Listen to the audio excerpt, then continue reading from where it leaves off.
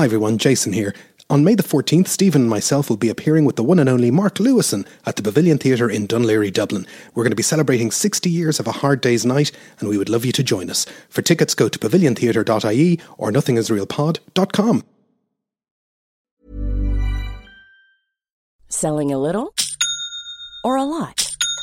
Shopify helps you do your thing however you cha-ching. Shopify is the global commerce platform that helps you sell at every stage of your business. From the launch your online shop stage to the first real-life store stage, all the way to the did we just hit a million orders stage. Shopify is there to help you grow. Shopify helps you turn browsers into buyers with the internet's best converting checkout. 36% better on average compared to other leading commerce platforms. Because businesses that grow, grow with Shopify. Get a $1 per month trial period at shopify.com/work. Shopify.com/work. Nothing is Real is powered by Acast. Hello and welcome to Nothing is Real, a podcast about the Beatles. Everybody thinks they know the Beatles, but how much do we really know?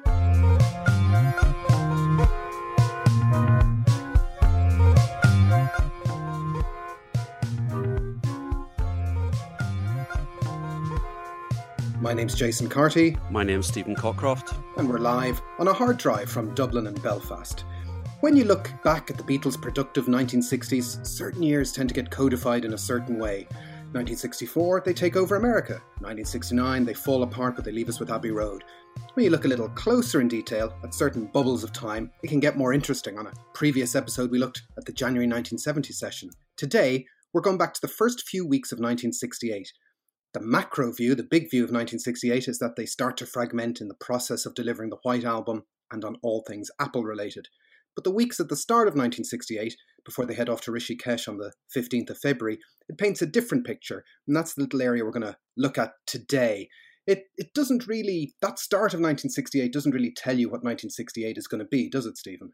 No, it seems, for my money, it sits apart from the rest of the year. They're coming off sort of extreme highs and lows in 1967 with Pepper, with All You Need Is Love, with the death of Brian Epstein. The beginning of 68, they're very much involved with the Maharishi and meditation. They're planning their trip to India. And they seem to me, this is probably the last point at which they're all on the same page. Yeah. They're all very focused. They've all completely bought in to one degree or another into transcendental meditation. They see this as the way forward, and that's their focus. Yeah. And so let's look at the state of affairs right at the end of 67, because again, this macro view of 67 was that, they delivered the greatest album of all time, and then they have this tragedy. And then, whereas most people would take Christmas off, they're dealing with Magical Mystery Tour. So the last week of 67 is all Magical Mystery Tour business. The TV film gets shown on the BBC on the 26th of December, Boxing Day as it's called in England. And it's pilloried. It's the first time that they're having to deal with a bit of fallout from that. And Paul is the person who takes the fall. Yes, I mean, it's interesting to me. I mean, there's no denying that this was Paul's project, but it's interesting to me that he feels so badly stung by the criticism that the next day he's on the television proffering an explanation and a justification, and the other three are just well in the background and letting Paul take the fallout for that. But clearly they were very badly stung, Paul in particular.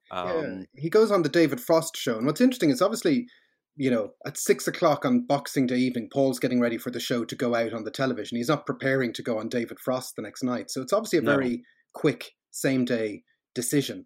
And Frost brings him on the TV live that evening on the 27th, and he introduces him, which I think is quite interesting, as the man most responsible for Magical Mystery Tour. That it's saying this wasn't a Beatles film, this was a Paul thing. That's flagged from day one. It's a Paul thing. Yes, that is interesting, and I wonder, is that Paul still 100% believing in this project and feeling, well, it's just misunderstood. It is a great piece of work. He's certainly the one that consistently has defended it over the years. Yeah. If you look at Anthology, the others are a little bit kind of critical, and Ringo saying, oh, there's some good bits in it, and George kind of rolling his eyes a little bit. But Paul is the one consistently defending that. And I suppose if you think about it, with Epstein's death in August, they convened pretty quickly after that to start recording the remainder of the songs for Magical Mystery Tour. That's the point at which Paul is stepping up into that, maybe not quite managerial role, but he's certainly cheerleading for this particular project. And fair play to him. I mean, he takes ownership of it. It is interesting that Magical Mystery Tour becomes very much a UK type thing. It doesn't get shown in the US. They have the record. So the other thing that's happening right at the end of 67 is that Hello Goodbye is number one in the UK. So 67 turns into 68. It gets to number one in America, if memory serves, just right at the start of 68. And the Magical Mystery Tour album is at number one at the start of 1968 in the US. So in some ways, people are still just fans of the Beatles. They're not studying the psychodrama at the time. They're still putting out great records. And if you're trying to say, well, what was the view from the top of Beatle Mountain on the 1st of January 1968, there was no reason to think that despite all the problems they've had, it wouldn't be business as usual. No, I mean, to that extent, possibly there's too much focus on the critical failure of Magical Mystery Tour. You would imagine that sort of teenage Beatles fans or fans in their 20s or whatever will have quite enjoyed Magical Mystery Tour. It's the mainstream media, to coin a phrase, that don't like it. It's the mums and dads. And, they've got number one album, they've got number one single. On the face of it, they're still absolutely sort of predominant in the charts. This is just a blip. And the fact that it was the first time the media turned against them, or the mainstream press and critics turned against them, that's perhaps more accurate than sort of saying, oh, it was universally reviled, it was a terrible. And as you say, it didn't get shown in America because of the press reaction in the UK. So the American fan base weren't affected in the same way. This is the point at which I think they start pulling away from that cross-generational appeal. I know this is something I kind of keep harping on about in terms of Pepper being the peak of that, but this is the point at which the mums, the dads, suddenly I think I Am the Walrus. That's just a little bit too weird, and they start moving away. And at the same time, we've touched on this before. You have a whole new generation of fans coming up that are buying albums by the Monkees. This is not appealing to 10 and 11-year-olds anymore. So they're very much narrowing their fan base from that. But it's like that quote from the Queen: "The Beatles have gotten awfully funny, haven't they?" Yeah. So, but I think this is a natural sort of career progression. Yeah, but do you know what? We kind of think it's a natural career progression these days. I think the thing about that whole Magical Mystery Tour thing is that, we wouldn't think twice now about a band putting out an hour's worth of vanity videos. We wouldn't think an eye on it. So part of the problem with Magical Mystery Tour is that people just didn't know, well, what is this thing? What are we supposed to, how are we supposed to imbibe it, and how is it supposed to entertain us? Well, I suppose that's true. There's no template for this. There's no roadmap. And, supposedly the BBC purchased it sight unseen. Yeah. And the BBC did champion it. They were happy to have it on the schedules, and it got the highest viewers that night in British telly. Yes. Yeah. So by every sort of metric except the reviews in the press, it seems to have done quite well. Yeah. And, here we're still talking about it 50 years on. Here we go. Yeah, and we could even do a whole show on Magical Mystery Tour. But we get to the January the 1st, 1968, and we've no sense of that the Beatles really have anything specific planned in terms of, musically. We don't know of a whole lot of songs that are knocking around at this time. The main goal is it's January the 1st. They're eventually deciding to go to Rishikesh in the middle of February. And there's a couple of things that need to be attended to in those couple of weeks. And I often feel that these weeks at the start of 68, there's still a sense of, they're a Fab Four. There's still some fun stuff going on. They're still enjoying each other's company. I saw somebody on Twitter recently talk about, that scene at the end of Magical Mystery Tour where they're walking down the steps, and how, it's kind of like they're saying goodbye to that fun era of Beatles. But there's still a little bit of a hangover of that at the start of 68 where they're still that four-headed monster. I think so, and the thing to remember is it was well known. I mean, it was publicly well known that they were heading off to India. Yeah, It was well known and had been very well publicized, not least by the Maharishi himself, yeah, that the Beatles were on board. The Beatles were sort of his disciples. Um, John and George had been on the David Frost show. The Maharishi had sort of parlayed the connection with the Beatles onto a couple of fairly disastrous, it has to be said, appearances on the Johnny Carson show mm, in America. So it was known that the Beatles had fallen under the spell of this sort of mystic, that they had announced that they were heading off. There was yeah. the publicity surrounding the fact of Epstein's death while they were in Wales, in Bangor, at that retreat. So it was, it wasn't a secret that they had this was the focus, Of and what they that were this doing. is Yeah, that this is what they were doing. They publicly announced back in August that they'd given up drugs. yeah. So they were still acting, as you say, that four-headed beast. They were all together. They were all doing the same thing. So let's look at January '68, and maybe we might break it down by Beatle, because the most productive, or progressive Beatle at the time was George, probably in January '68. He goes off to India before he goes off to India. He has his own trip on his own. Yeah, he's making this trip to record music for the soundtrack of Wonderwall. Mm, And the interesting thing about this entire period from sort of late '67 through into the middle of '68 is that from '67 to '68 is that George is sort of setting the agenda. He has stepped up, and because of the Indian music, because of the Indian philosophy, he suddenly is, if not in a sort of a lead role, he's certainly setting the course. And he is undoubtedly the one who is most committed to the yeah. music and to the philosophy and to the meditation and religious aspect of it. So he's flying off to Bombay to do these initial recordings. And he flies there on January the 7th, and he's recording between January the 9th and 13th. And there's actually film footage of this, some of these sessions. There is, and by all accounts, it's a pretty rudimentary studio. That there's traffic noise outside. They have to sort of accommodate that. He's recording Indian musicians. He's not sort of participating, except really as I wouldn't even say producer, possibly director, a musical director Yeah. of what's going on. And he's not, as far as I know, playing anything on these Yeah. tracks. And one of these backing tracks we'll come back to later, because one of them turns out to be The Inner Light. The Inner Light. The Inner Light gets recorded in Bombay. So George spends the guts of a week in India doing his recording sessions. The other Beatles, right at the start of '68, John is still living in Kenwood. He's still married to Cynthia. And oddly enough, his dad, Freddie, is in the picture around this time, isn't he? Yes, so he sort of reconnected with his father. There are a couple of meetings. His father, by this stage, is going out with a much younger woman, and at one point they actually move into Kenwood in a sort of, I don't know, housekeeping sort of role. It's a very odd, there's at least a podcast or two podcasts to be done about Lennon's relationship with his father during that period.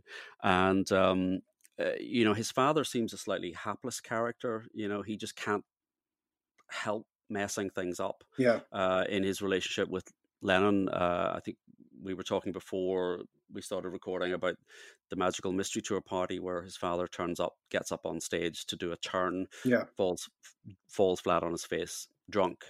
So it's not an easy relationship, even though at one point he's actually living in John's house. Yeah, and so he does pop up in John's life between, correct me if I'm wrong, about 65 to 70, and eventually at the end of 70, he post-Primal Scream, he tells him to get out of his life once and for all.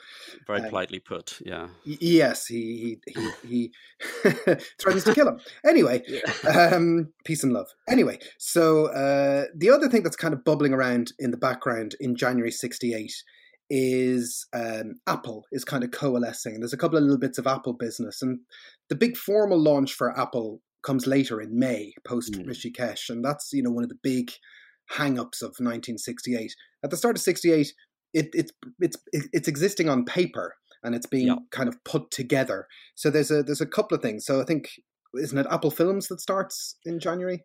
Yep, there was a company, Beetle Films, and it changed its name to Apple Films. Yeah. And I think Apple Limited becomes Apple Core Limited. You I see see the pun I there? see what they did there. That's great. Yeah, I'm guessing that's one of Paul's puns. And they move into. It's a good pun. It's a good pun. I like it. It is a good pun. As a kid, I didn't realize the P was silent, so I was, Apple Corpse. Yes, I was like, oh, it's Apple Corpse. So yeah, Apple Films gets coalesced. Although Apple Films is listed at the end of Magical Mystery Tour, isn't it? Yeah. And they also move into their first Apple offices on the 22nd of January at 95 Wigmore Street.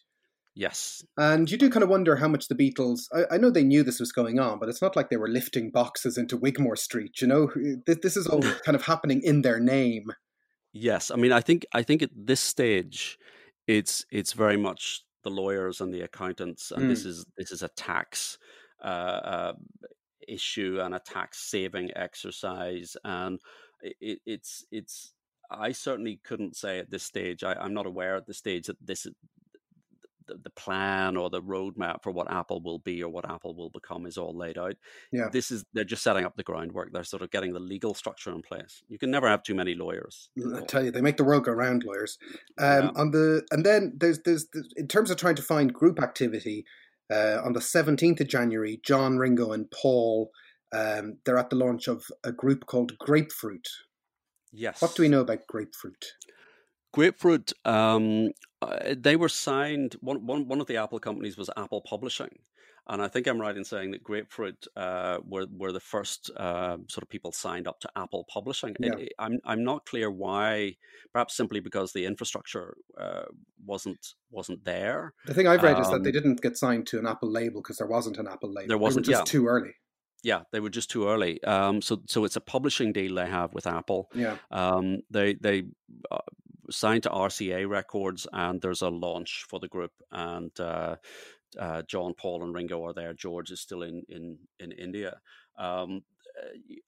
They're not, I think, a successful group. They don't go on to great things. They were named. I can't recall what they used to be called, but the name Grapefruit came from.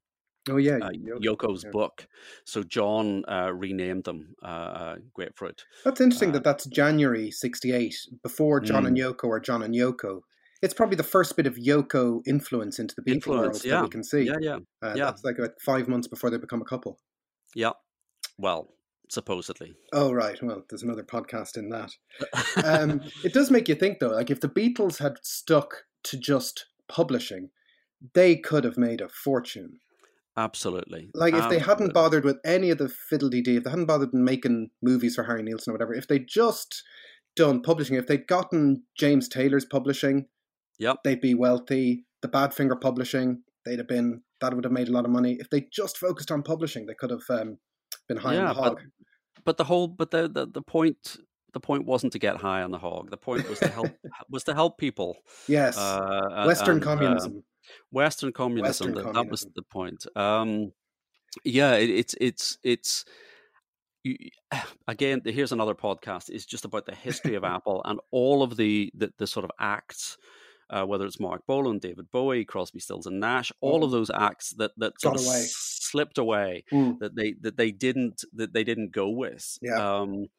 So whilst I could sort of mount a pretty strong argument to say that Apple was actually an extremely successful company in terms of records and chart success and number one singles and great albums, critically acclaimed albums.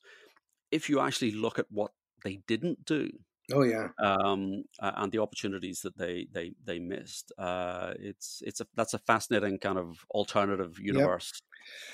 And then towards the end of January 1968, one of my favorite things happens, which is on the 25th of January, they film, the four of them film the Yellow Submarine sequence, the sequence that happens right at the end of the Yellow Submarine cartoon. Yes. Yeah. And I love this. And I think this is the best example of, it's the four of them, they're being the Fab Four, they're being kind of funny and larking around, even though it's scripted to within an inch of its life, apparently. But it doesn't, when you think of the sort of dour image that 1968 generates, the seriousness of the White Album, this kind of larking around Beatles doing their "I have a hole in my pocket" routine is very entertaining. It's very funny. Yeah. It's Ringo's a half a hole. It's very it's this very deadpan delivery by Ringo, and then an equally deadpan delivery by Paul. A very kind of arch sort of. It's a very strange delivery, Yeah. and it's the fact that he sort of says, "What's the matter, John Love?" Yeah. And it's such a kind of Liverpudlian or kind of working class. And in the background, you can see someone on Twitter did this where if you slow that up, you can see George sort of Yeah. rolling his eyes at Paul's Yeah. delivery. So And then, but you also see Paul trying not to laugh at John saying, "There's newer and bluer meanies," and yes, Paul is literally about to burst out laughing. It's very funny. It's very funny. It's very spontaneous. It would be very interesting to know if that was like take 27, but it certainly Yes. You could sort of almost could see they just rocked up, did it, one take, went Yes. home. It's hilarious. It'd be lovely to see the rushes of that, and it's nice to see John being silly and glib. You kind of miss by the end of '68. You miss silly, glib John. Even the "Hello Goodbye" video when he's doing those kind of Elvis moves, Yes. and he's linking arms with Paul and dancing around. There's no harm in being silly. No. And that is something that seems to disappear out of him in '68 and '69. I think that's right. I think that's absolutely right. George too. George becomes very serious all through '67 and into '68, and it's sort of with the Maharishi and the slightly hectoring tone that he adopts sometimes. John is off with Yoko doing art stuff, and yeah, the sort of silliness is missing. So it's nice to see that kind of 1968 Beatles doing kind of a Hard Day's Night kind of routine. And if anyone's paying attention, in the sequence, Ringo has a moustache and John has mutton chops. That's the facial hair situation in that. If you're trying to track that out. So they do that on the 25th. Apparently that night, John and George go off to a fashion show by Ozzie Clarke. And on 2 days later, John is interviewed at his home in Weybridge by Kenny Everett, and that gets put out about a week later on the BBC. But they are going to India, and this date is set in stone. And I'm going to guess Paul instigates the fact that, hey guys, we need to put out a single before we go away. And this is the crux of that early 1968 period, is that they go into the studio for a couple of days, and how that music is kind of set apart from the other music that they make later in 1968. Yes, it sort of sits as a little discrete episode. You've got the sort of peak psychedelia of Sgt. Pepper and All You Need Is Love and Magical Mystery Tour, and then you've got the sort of hard rock and the sort of more grown up, I suppose, White Album, Hey Jude, etc. And this just sits in the middle. And as I say, the public knew that they were going to India. Yeah. The idea was it was going to be 10 weeks. It was going to be 3 months. They were going to be out of circulation for a long time. The Maharishi, his stated intention was, I'm going to make these guys fully qualified transcendental meditation teachers. And that's, it's going to take 3 months to do that. And so, yeah, you could see Paul, conscious of the PR, conscious of the keeping in front of the public. We've got to have product to sort of tide us over. It is odd because they disappeared for a couple of months before. They disappeared between, Revolver and Strawberry Fields. They disappeared. It's not. They had disappeared for 3 or 4 months in the past. And managed to get away with it. But what they've teed up is they tee up 6 sessions in Abbey Road. They plan 6 sessions between the 3rd of February and the 11th of February. So Saturday the 3rd of February to Sunday the 11th of February to try and record a single for release while they're away in March. And parallel to the start of this, Ringo is prepping to go on the Cilla Black variety show. Yes. And he's doing a lot of rehearsals for that. He's doing a lot of rehearsals for this during this period. So starting on the 1st of February, but across the sessions until the show actually airs, he is rehearsing. And what I hadn't realized until I started looking into this, his performance or his appearance on this show is the first solo musical performance by a Beatle. Huh. So individual Beatles have appeared, being interviewed, or you had John appearing on the Peter Cook Dudley Moore show, but this will be the first musical performance Right. by any one of the Beatles on their own. So I'm not sure. Perhaps he was very conscious about this. Perhaps just in the nature of the fact that this was a variety show. There were going to be skits. There were going to be musical numbers. Yeah. That it did require a lot of rehearsal. But it's interesting that he's the first one to go solo. It is interesting. And also, he had, right at the end of 67, he'd gone off for about 10 days to film his first movie on his own. So he'd gone off and shot his scenes for the film Candy in December 67. And this kind of Cilla Black appearance, it's a bit of a nod towards what would come later with Sentimental Journey, because they're kind of performing standards, and also this notion of, getting up in Liverpool in a pub and singing a song. I know he's also in skits and sketches and all the rest, but the music that they sing is very pre-rock and roll. It is. He's not going to get up and sing With a Little Help from My Friends. He's doing old music hall pub sing-along number and sort of a variety sketch. So yeah, it's absolutely prefigures Sentimental Journey. Cool fact, a crocodile can't stick out its tongue. Also, you can get health insurance for a month or just under a year in some states. United Healthcare short-term insurance plans, underwritten by Golden Rule Insurance Company, offer flexible, budget-friendly coverage for you. Learn more at uh1.com. Hold up. What was that? Boring. No flavor. That was as bad as those leftovers you ate all week. Keke Palmer here. And it's time to say hello to something fresh and guilt-free. HelloFresh. Jazz up dinner with pecan-crusted chicken or garlic butter shrimp scampi. Now that's music to my mouth. HelloFresh. Let's get this dinner party started. Discover all the delicious possibilities at HelloFresh.com. So behind all of this, that show is due to go out on the 6th of February 68 live from the BBC Theatre, which is now the Shepherd's Bush Empire venue in London. And so he's rehearsing from the 1st up until the 6th to get ready for that. But session 1 that they all go into on, and Ringo is present on the 3rd of February, is to try and dig out a new single. And what are the chances? Paul turns up with a single in his pocket called Lady Madonna. Unbelievable. What? Really, who could have surprised it? So this is his submission for a single, and it's still impressive at how quickly they get the guts of it down. Yes. So this is a move away from that psychedelic phase. This is back to basics, rock and roll number. You record the basic track, Paul on piano, Ringo on drums.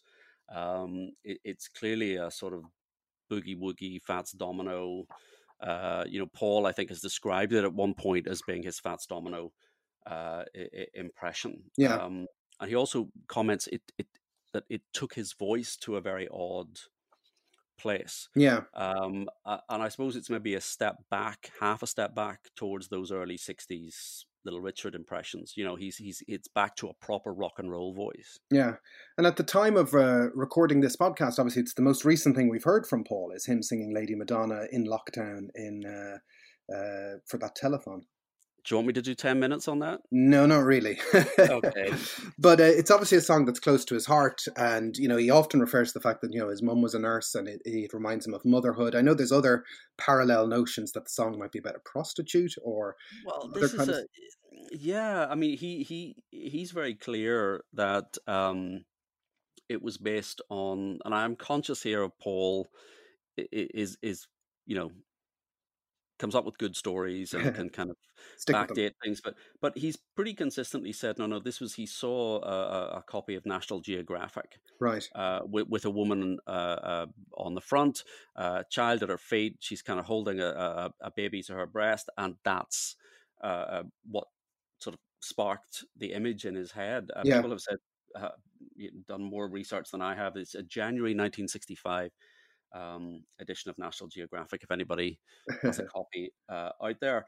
But yes, there's this on the website, in particular All Music, for example, in reviewing this song, they go into some considerable detail about this is clearly about a prostitute that each day is a new client coming along and being described, and it's a kind of blend of sexual and religious symbolism that could be Uh, interpreted.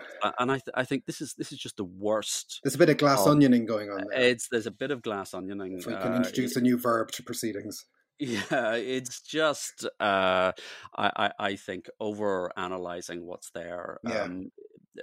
We know that the way Paul in particular, I think, works. He gets a phrase, he sees an image, and he just riffs on that. Yeah. The lyrics, There is an interesting demo that's kind of popped up on YouTube, which is it's supposed to be a monitor feedback session of Paul playing the songs for the others. It's very brief. It's about 90 seconds. Have you heard this? Yes, and I have heard that. Where he's trying to, and it sounds legitimate. That it's just like, monitor recordings are when there's a tape running in the studio picking up what's happening, and he seems to be just outlining the arrangement to the others and doing ba-ba-bas and all the rest. Lady Madonna, it's a song I love and it's great, and I think it's interesting that it's the first song that also gets pulled out for Wings Over America, as in, here we are, here's a Beatles song, everybody. But yes, does it need to exist? And what I mean by that is, there's an awful lot of progression in Beatles singles and albums, and Lady Madonna is kind of coming out to fill a void. It doesn't push things along the way Strawberry Fields does, the way you could argue that Hey Jude does. I don't know, does the Beatles story collapse with Lady Madonna taken away from it?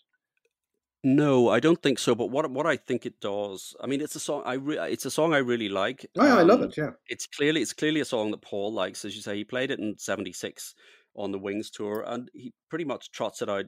Yeah, consistently in his live show. What I would say is it's drawing a line. Yeah. It's a full stop on the psychedelic excesses, and you can see that of all of the four of them, or perhaps excluding Ringo, Paul was probably the one who was least comfortable with the Lucy in the Sky with Diamonds, Strawberry Fields, It's All Too Much, I Am the Walrus. While George and John are putting out that type of material, Paul is coming up with these great melodic pop songs like Getting Better, even Your Mother Should Know. He is still mining that. Well, I think it's interesting that I think you're right. I think it is kind of the start of this final phase, because we kind of we're sold this notion of, they stopped touring and they started using the studio as an instrument, and but we're kind of beyond that now. We're not using the studio as an instrument. We're just getting a song down, like the best song that you can get. I think so. I mean, I think whether they consciously realize it or not, they've taken that studio exercise arguably as far as they could. And if you look at some of the groups that were sort of trailing in their wake and trying to do that studio-based big conceptual pieces, it's almost a dead end until it sort of branches off into sort of prog proper. So it's almost that this is Paul saying enough is enough. Yeah, we're closing the door to that. Anything that comes out after Lady Madonna, which is in the nature of kind of psychedelic or whatever, has been recorded before. Yeah, so George has done his Indian recording in January. There are songs that sort of creep out later, but this is, I think, drawing a full stop. So in that sense, it's not so much that the Beatles story stops, but I think it sends the Beatles story off in that direction, which sort of musically inevitably leads then to the White Album and to Let It Be. But for the rest of the songs they record in this session, there's still a bit of a hangover of 67 or psychedelia. So day 2 of sessions, Sunday the 4th of February, John arrives with his selection for what could be the next single, and that song is Across the Universe. Yes. And that's what they're recording on that day. So they've actually done sort of 2 quick passes at that the day before, but this is right. But Sunday the 4th is the main sort of, this is the main focus. And it kind of feels like a bit of a everyone loves Across the Universe, but there are so many different versions of it and mixes of it, except John. Except John and Ian MacDonald. But it does feel like it never really got nailed down. It does feel like it never got nailed down in the way it should have done. Well, this has always been John's criticism of this, that he consistently has said, I didn't get the support. He said this in 1970, he said this in 1980. Paul was sort of sabotaging, has a tendency to sabotage my songs. But then he goes on to say, the guitars are out of tune, my singing is out of tune. And you think, well, Paul didn't make you sing out of tune. This is still, it's Still a witch. It's not a psychedelic song. It's got the Jai Guru Deva Om thing. Yeah. It's that Indian vibe, but the arrangement, he clearly doesn't know what to do with it. And this is something that comes out if you look in Mark Lewison's recording sessions book, and if you read Ian MacDonald's Revolution in the Head. And I have to say, Ian MacDonald hates this song, absolutely hates this song. He didn't know what to do with it. It starts off, it's an acoustic number, then it's got Indian instruments added to it, then it's got some backwards drums and bass added to it, then they all stand around a microphone and they hum a backing track for it. So Lennon doesn't seem to have driven it forward. But this is the dichotomy, isn't it? That Paul always arrives with the song in his head, and then Lennon arrives, and it's like, make me sound like an orange shaking hands with a squirrel or whatever it is. Yes, exactly. I mean, Paul, as you said, with Lady Madonna, Paul has an arrangement. He has an idea. We should maybe mention here, it's that Humphrey Lyttelton song "Bad Penny Blues," right? That drives from the 50s that Paul presumably has heard or has come back into his head, but he comes with the arrangement and he knows what he wants. Lennon doesn't seem to know what he wants. He's very fond of the lyric. He again consistently.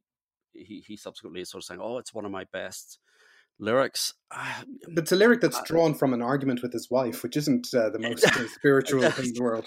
I was thinking that it's sort of, if you're Patty Boyd and you've inspired something, and Layla, and about how much your husband loves you, etc. And this is because Cynthia was droning on about something in his words, and words are flowing out, and it was such a pain. And so for such a sort of lyrical song or piece of poetry, it's very, very prosaic, very mundane origins. So they kind of knock out a couple of different versions of Across the Universe on Sunday the 4th of February, and then that's kind of, they press pause on that to tee up for the next session. So they take Monday off, and then on Tuesday, the 6th of February, they go back in, and this time it's George's turn to present a song. And Ringo is gone for the day doing the Cilla Black show, because that's going out live in the evening time. And they spend most of the day working on The Inner Light, which a lot of the work is done on that already, because it's been done in Bombay. Pretty much. This is none of the Beatles sort of play on this. So this is recording the vocal. John and Paul only appear right at the very end doing some harmony. So this is really trying to nail George's vocal. And again, the commentary on this is that George felt he'd left himself, it was too high a key for him, really, and he felt uncomfortable, and he had to be sort of encouraged by the other two to do this. This is a song that Paul has consistently said how much he likes. I think it's a great song. I think it's the best of George's Indian sitar. I don't want to call them crossover songs, but you know what I mean. I think it's a fantastic song, and it's obviously almost completely solo George, but I do love that flash of John and Paul right at the end. It's like they're passengers on this journey, and they're behind him, literally. Yes. No, it's one of my favorite George tracks. And the other piece of top pop fact that I discovered while looking at this is it was a number one hit in Australia. The Inner Light was? Technically. Why technically? It was listed on the chart. Someone who's listening in Australia can tell me what the Go Set national singles chart was, but it was listed with Lady Madonna as a double A side. Right. So technically, The Inner Light was a number one single in Australia, which I find very gratifying. And it got climbed into the bottom reaches of the Billboard 196 as well. Yeah. So can we say there are three officially released? Okay, tell us about those versions. So you have the mono single version. It was only released as mono, as the B-side of Lady Madonna, and then a stereo mix was created in January 1970. Right. And Mark Lewison has said this is, was done for some indefinable future use. There may be some suggestion that it was intended for the Hey Jude compilation that was being compiled. Right. But the opening section is different slightly. And that stereo mix was released as a bonus EP in the Beatles EP collection in 1981. And then on CD on Past Masters Volume 2. And then an alternative instrumental take appeared as a bonus track on Harrison's Wonderwall music, which everyone will have that. Everyone will have that. Listen, I'm running to put my copy of it on now. But it's interesting that like, I got to know The Inner Light through Past Masters Volume 2 at the end of the 80s. So that's a mix that was done in January 1970. That's interesting. Yep, yep. And what's cute about this session is the Beatles take an hour off to watch Ringo on the telly. So they might have gone to either the Abbey Road Canteen or to Paul's house to have a look at Ringo doing his thing with Cilla Black. Can we just very briefly say that at one point, Ringo, Peter Brough was a ventriloquist in England, and his act dated back to the 50s, I think. He was a ventriloquist on the radio. Of course. So Ringo and Cilla Black duetted on the song Nellie Dean. Yeah. Where Cilla was the dummy sitting on Ringo's knee, and while he drank a pint of beer. So, right, okay, fair enough. While the other three were recording The Inner Light, it's a nice contrast, I think. And so then they do a little bit more work on Lady Madonna, and then that's that kind of session wrapped up. Yes, this is where they got Ronnie Scott to come in and play. And he turned up with a couple of other musicians. They literally just phoned him and said, "Could you come down?" This was after Paul and John had sort of done a sort of vocal arrangement imitating a sax sound. Ronnie Scott turns up, and there's no music, there's no score for this. And I think Ian MacDonald talks about this leads to a very exasperated solo from Ronnie Scott. And he describes it as a sort of lapse in professional etiquette on the part of the Beatles. You just, just come up and just play something. And it's interesting because this is maybe the start of that. Oh, we'll just wing it. Wing it in the studio. I mean, if you go onto the White Album, the guy that played the fiddle on the Ringo Starr track, did a little bit of busking at the end, and suddenly he finds that's on the record. Right. So this is where they're saying, oh, accidental things are fine, and little opportunistic recordings and things. So that's interesting. And then they take Wednesday the 7th off, and then they're back in for session 4 on Thursday the 8th, and they're doing more work on Across the Universe that day. And like, was Across the Universe, do you think, really seriously in consideration for A-side at that time? Could it have crossed over? Because it's interesting that it obviously didn't get there, and they never really revisited it either later in the year. No, it's hard to tell or hard to judge because there are so many versions of this song kicking around now, and so many arrangements that you can read about particularly in the Lewison book, where they're just trying and retrying, and famously at one point they get two people in. Two girls from Apple Scruffs fans outside to come in, and we should name check Lizzie Bravo and Gayleen Peace who come in. Suddenly Paul, presumably sticks his head out the studio door and says, "Hey, could you come in and sing?" Now, whether that's part of what John felt Paul was trying to sabotage the song, I don't know. But it's hard to tell whether this. I personally don't think this would have been a successful single. I mean, in the sense that it was the Beatles, it would have sold. Yeah, I don't think it stands comparison with Lady Madonna. But it is interesting that it wasn't even pushed for a B-side, and you wonder, was it not pushed for a B-side on the logic that, well, The Inner Light was great, which it is, or was it not pushed for a B-side because it's we just haven't nailed Across the Universe yet. We need to figure it out under pressure, and then they just never get back to it. It's odd. I think the latter. I think it's just they collectively must have felt, look, we've just not nailed this. Yeah, There's history here. There's songs dating from '65 that means a lot. yeah, If you think you've got troubles that they took a crack at and yeah. didn't feel they got it right, so they just abandon it and move on. And Um, so you talked there about there's a number of different versions of Across the Universe. And the first one kind of comes into fruition tonight because Spike Milligan is in the studio that night. And he'd actually been on the Scylla show with Ringo 2 nights yes, before. But yes, Spike sort of says, oh, this is a nice song. Can I have it for a charity album compilation that I'm doing? exactly, And that's where it exactly. ends up initially. Yes, so it finally, eventually in January night, doesn't get released until 1969. Right at the end of 69, isn't it? Yeah, so it's the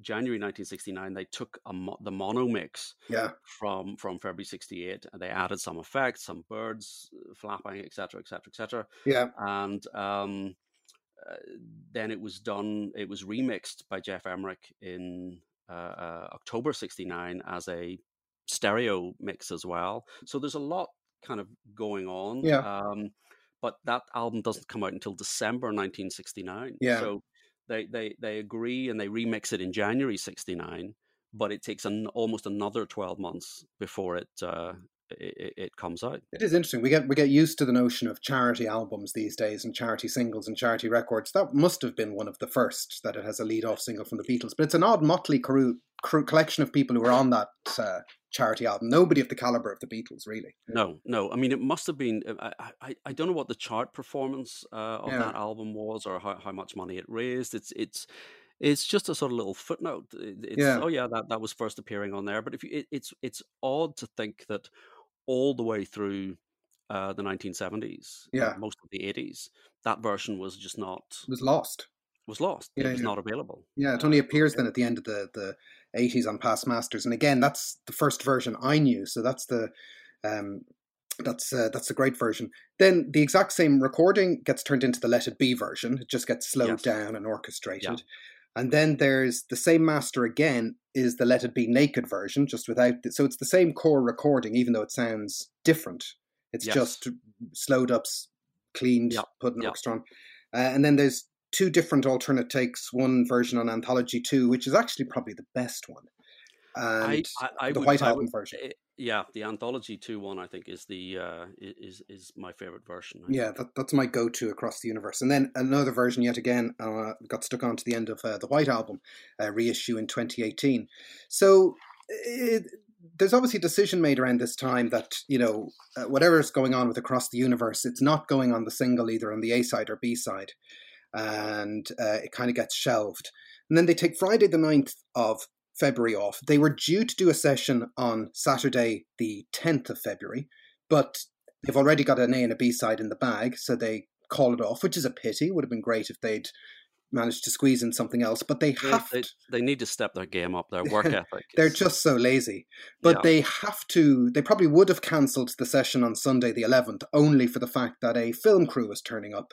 yeah. And this is one of my favourite Beatles stories, that a film crew turns up to film the Beatles miming to Lady Madonna for a single. So it's amazing that 8 days after walking into a studio to record this song, they're filming a video because it's the deigned single. But then instead of recording a video, because they're the Beatles, they recorded a brand new song from scratch. Yeah. And that song Only- is on- Hey Bulldog. Hey Bulldog, which Hey Bulldog is really interesting because it's sort of become this hugely popular song in the last 10, 15 years. It's really popped up on the Beatle radar an awful lot more than it did in the 80s or 90s. Yes, absolutely. I mean, I have a very clear memory of buying the Yellow Submarine soundtrack and just Yeah. being bitterly disappointed by the fact that the second side was just instrumental music. I should say this is when I was about 14 or 15. But then you suddenly Hey Bulldog, and you think this is one of the best songs they ever recorded. I just love this song. Yeah. And again, it's always described or has been described, oh, little known, or it's this kind of tucked away. But it is amazing that it has now become so popular. Yeah, it's like, obviously it's a great song. It almost, you wonder if it had been produced 8 days earlier, could it have been A-side material? Yes, I mean, that is it. Is it a lost single? I think it possibly is a lost single, or certainly Lady Madonna, Hey Bulldog is the lost double A-side single. Yeah, yeah. I think that would have been fantastic. Maybe it was.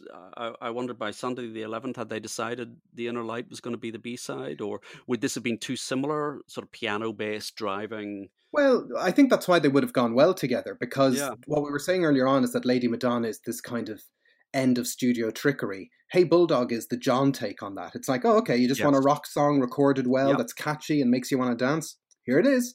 And This is again, it.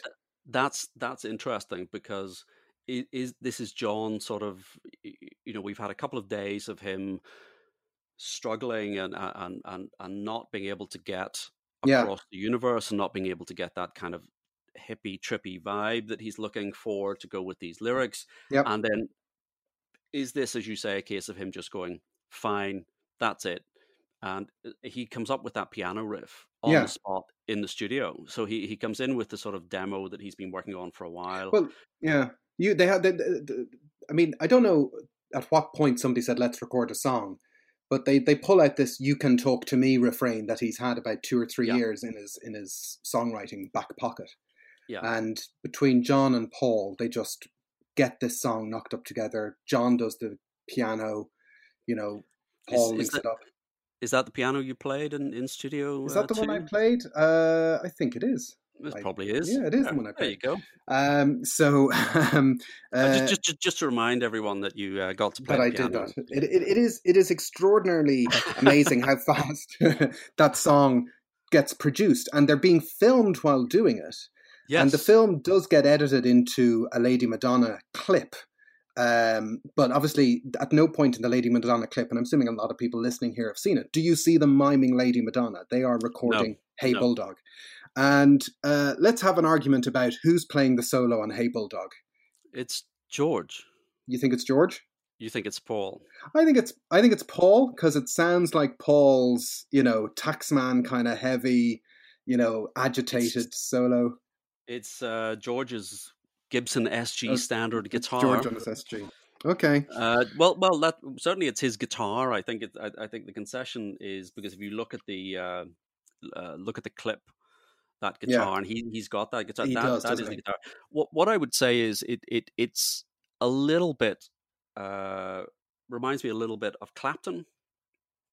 In what Clapton was doing with Cream, that kind of tone, and I'm just as I'm trying to find a note, but I'm pretty certain that Jeff Emmerich, in his book, right, which I do not like, I'll take this. Yeah, I'm going to quote this. Paul's bass line was probably the most inventive of any he'd done since Pepper, and it was really well played. Okay. Harrison's solo was sparkling too, and then of course he can't help himself. One of the few times that he nailed it right away. Oh dear, that's not good. Okay, his amp was turned up really loud, and he used one of his new fuzz boxes, which made his guitar absolutely scream. So I think it's a screaming solo. I think it's a great solo, but it does remind me of I know we talked about the Good Morning solo as well, which is cut from the same cloth.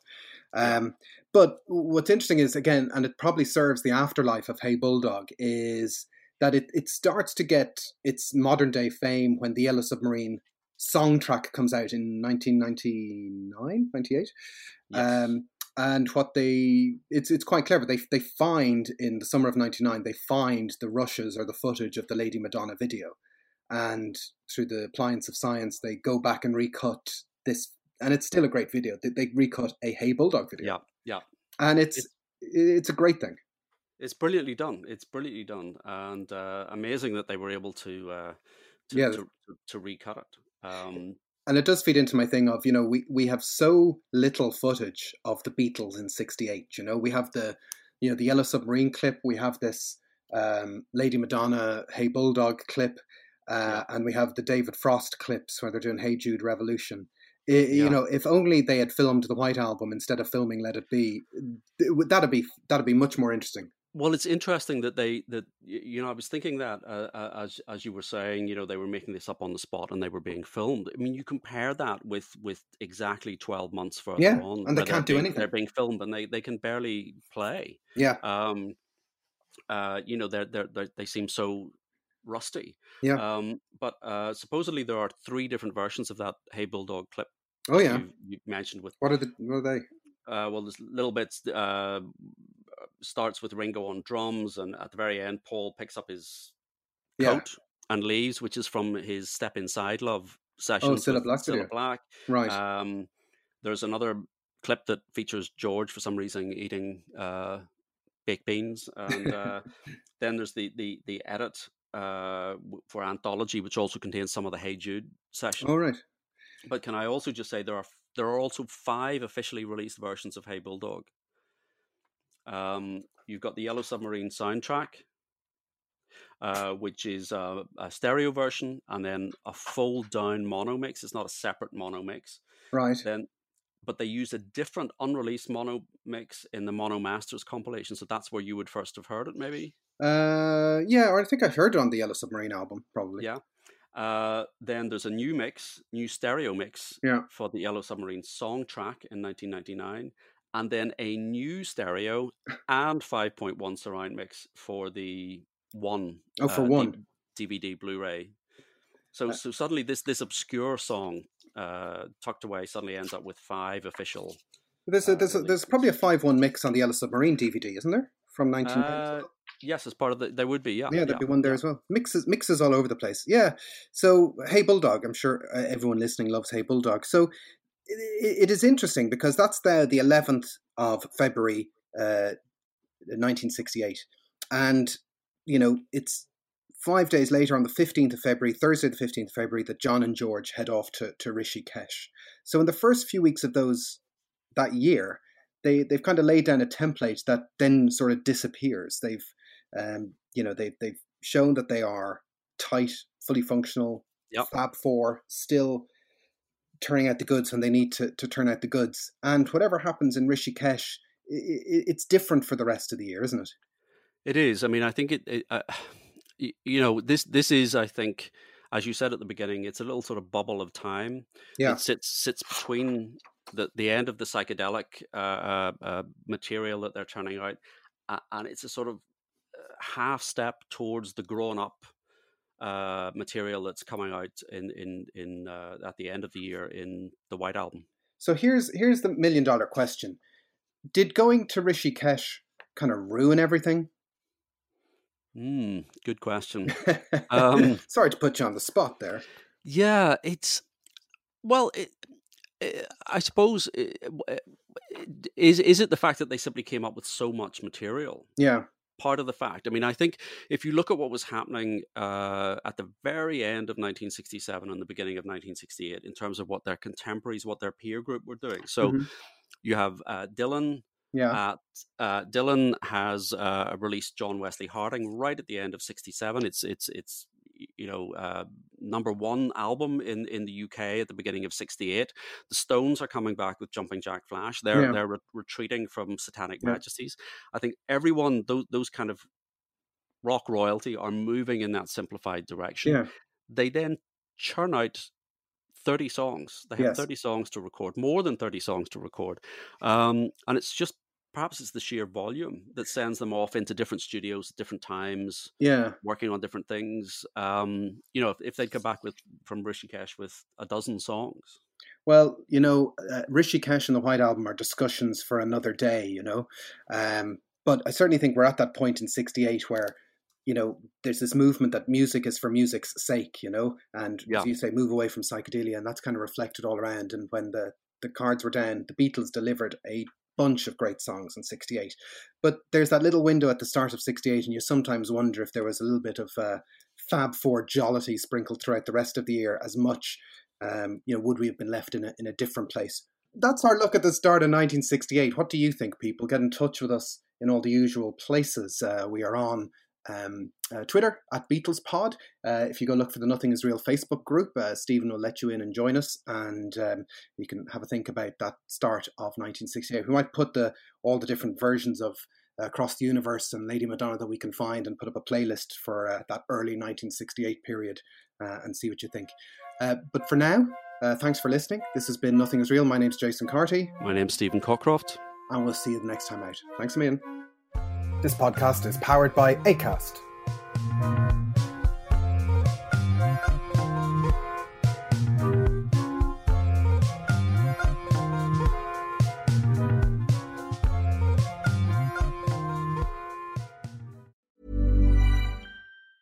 Ever catch yourself eating the same flavorless dinner 3 days in a row? Dreaming of something better? Well, HelloFresh is your guilt-free dream come true, baby. It's me, Keke Palmer.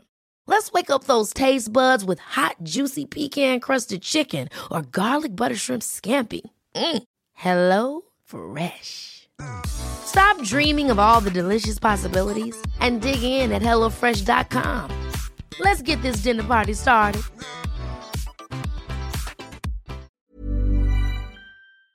Thanks for listening to Nothing Is Real. We hope you enjoyed today's episode, and if you did, why not become a member? You'll get access to ad-free content, bonus episodes, and so much more. Follow the link in the show notes, sign up on Acast Plus, or visit our website, nothingisrealpod.com.